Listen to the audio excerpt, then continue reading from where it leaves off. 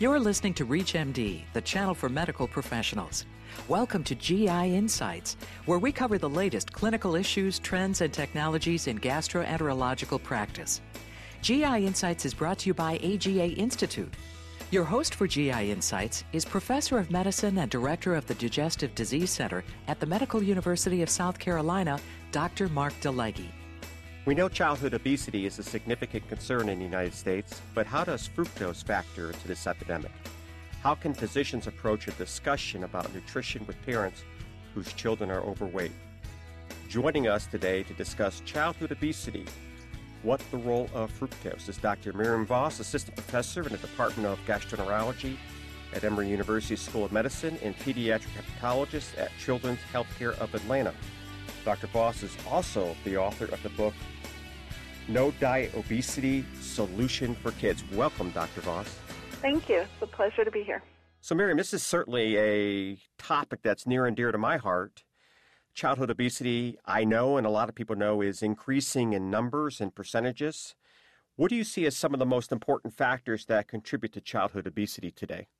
Well, it's certainly complicated, and if I could pick out kind of the top things that I think are making the biggest difference, it's the change in activity level combined with the change in nutrition. And it's probably the change in nutrition that's more complex, but it certainly has to do with a rise in sugar consumption and a change in eating pattern where families are eating out much more than they're eating at home. From your perspective, if we focus on diet, what are some of the most important diet components to target? What should we be really worried about? Well, of course, the number one is sugar-sweetened beverages. And they're probably the worst because they're so accessible, so easy to drink, and they don't cause a sensation of satiety in the child. They are usually excess calories, like they're calories that don't come along with other nutrients.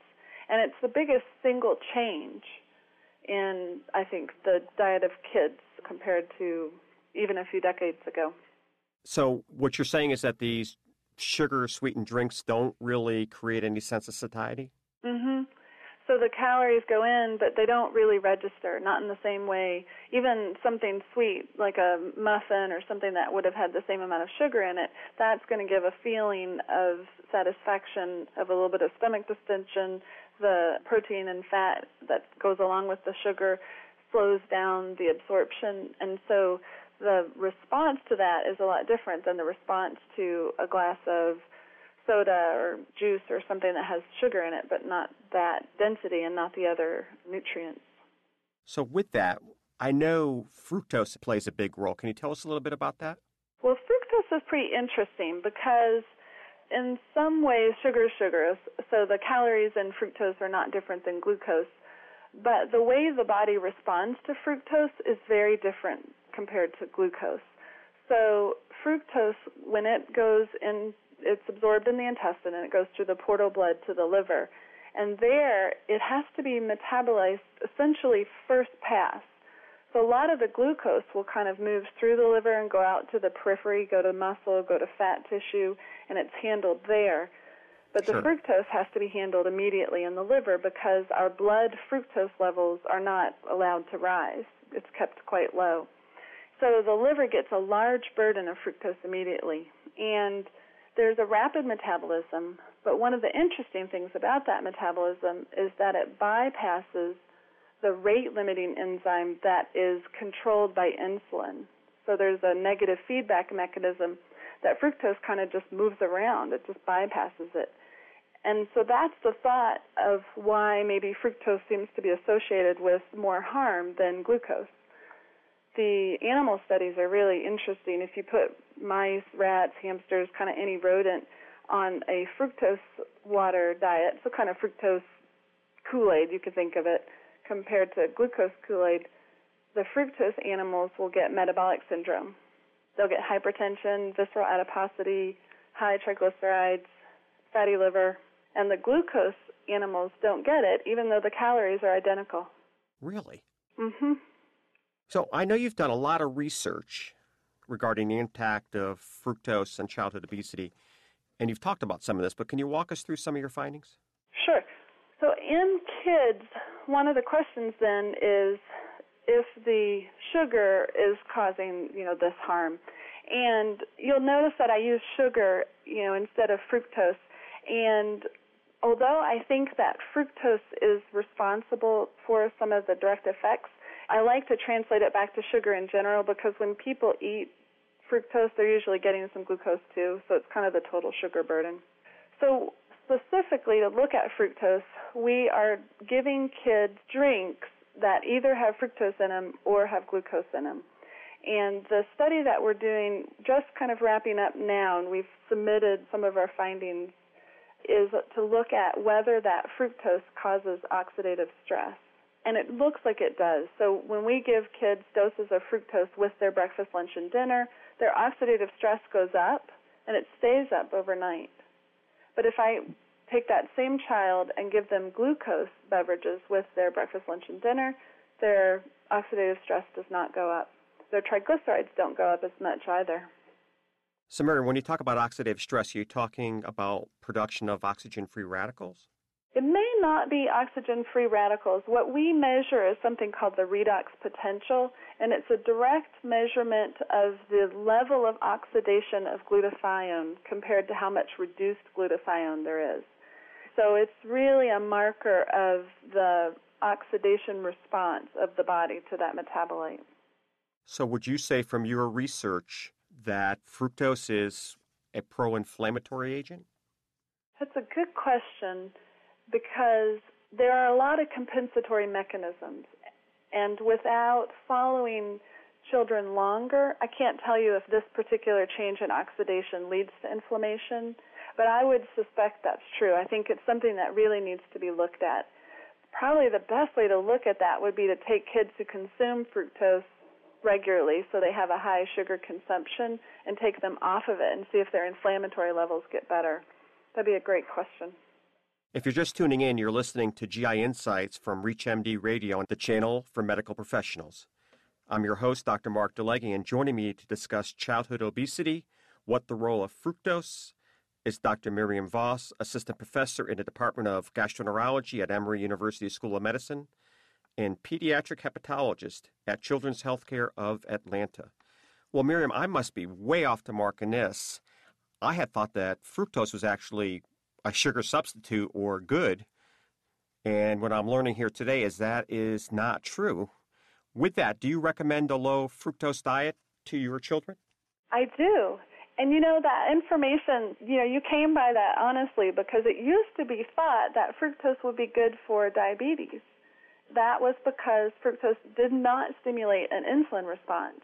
I told you it kind of bypasses the insulin regulation. And so you don't get that big kind of bump in insulin postprandially when you give fructose like you do with glucose.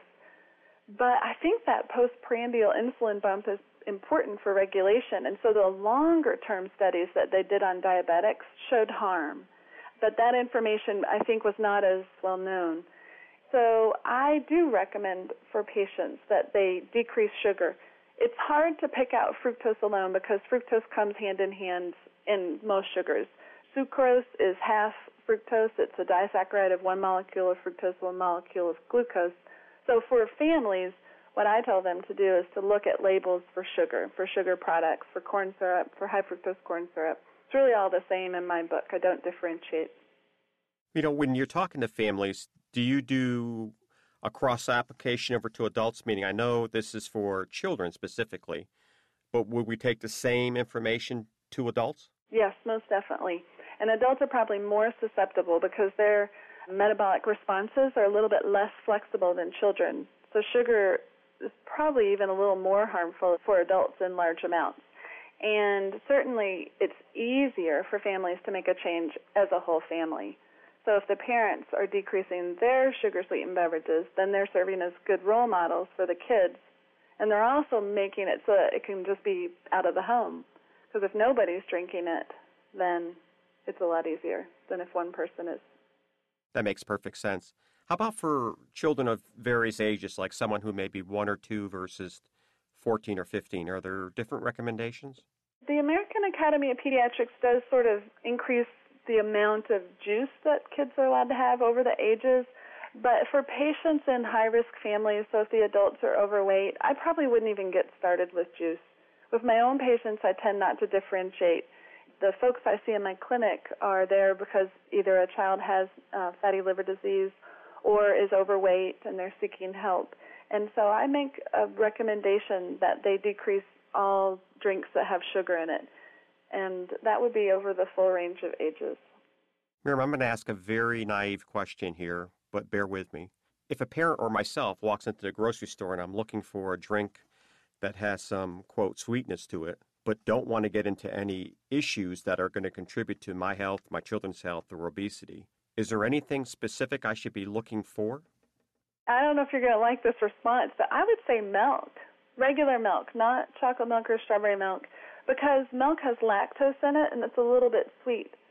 But the problem is that most of us are drinking enough really sweet beverages like diet sodas or regular sodas or sport drinks, and they all have a lot of sweetness. But if you stop drinking the really sweet things, then your ability, the taste receptors for sweet actually upregulate and become more sensitive again. And so you can taste the sweetness of milk. And then, of course, I have to tell you, I recommend water. Water for everyone. I'm hearing a real negative towards any sweetener. Yeah, there's some interesting data in animals. So with rats, if you give them basically diet drink, their water has diet sweetener in it, and then I don't think it matters which one. And if you give them plain water, the rats on the diet drink gain weight. And Really? They hypothesize, I think more is being done with this, but this is because it dysregulates their internal metabolism. So the rats use their taste of what they're consuming in order to assess and analyze, okay, I've gotten this amount of calories. Of course, this is all, just part of the complex metabolism we all have, but it messes it up to eat diet products. It's so fascinating because what I hear back from even many dietitians is limiting quote-unquote sugar intake and going to artificially sweetened drinks or foods. But in fact, that sounds like it's not the right answer. It's probably not the way to go, and especially in pediatrics, because if a child becomes used to a diet product, you have to kind of assume that they're going to drink that particular thing or eat that particular thing for the next 80 years. And there's no artificial sweetener that has the kind of testing that can support me giving it to a growing child and recommending that they use it for 60 to 80 years. So I feel pretty confident in telling parents that I don't recommend artificial sweeteners. And I encourage them to go back to real food, just the simple, water, milk, fruits and vegetables, things that don't have things added to them. And I think that really improves health because it automatically decreases your consumption of chemicals, of artificial sweeteners, of sugar, and it increases the antioxidants and the nutrients because those fresh foods have higher levels. Miriam, are there any other specific nutritional components that we need to be aware of besides limiting fructose or sugars? Anything else that we need to be concerned with? I think one of the things that really helps families is to eat at home. And that sounds like a simple recommendation, but it's hard. I think families find it a challenging one because they like going out and they're used to that. There's some conveniences to it. But there's so many benefits. If they eat at home, they tend to not have food that has as much sugar added to it or as much fats added to it. And then they also tend to eat more vegetables. It gives them more freedom to have a vegetable. And then the portion sizes are not fixed. When you eat out, you are given a certain amount, whereas at home you tend to serve yourself the amount you would desire at that moment. And then there's also a lot more conversation. Eating at home is, I think, a good way to bond with family. So I make that recommendation, and I see a lot of downstream benefits from that simple thing of eating more at home. I love that answer.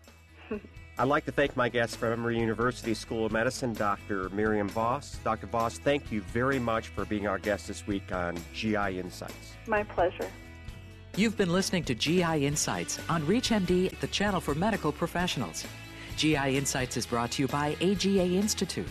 For additional information on this program and on-demand podcasts, visit us at reachmd.com and use promo code AGA.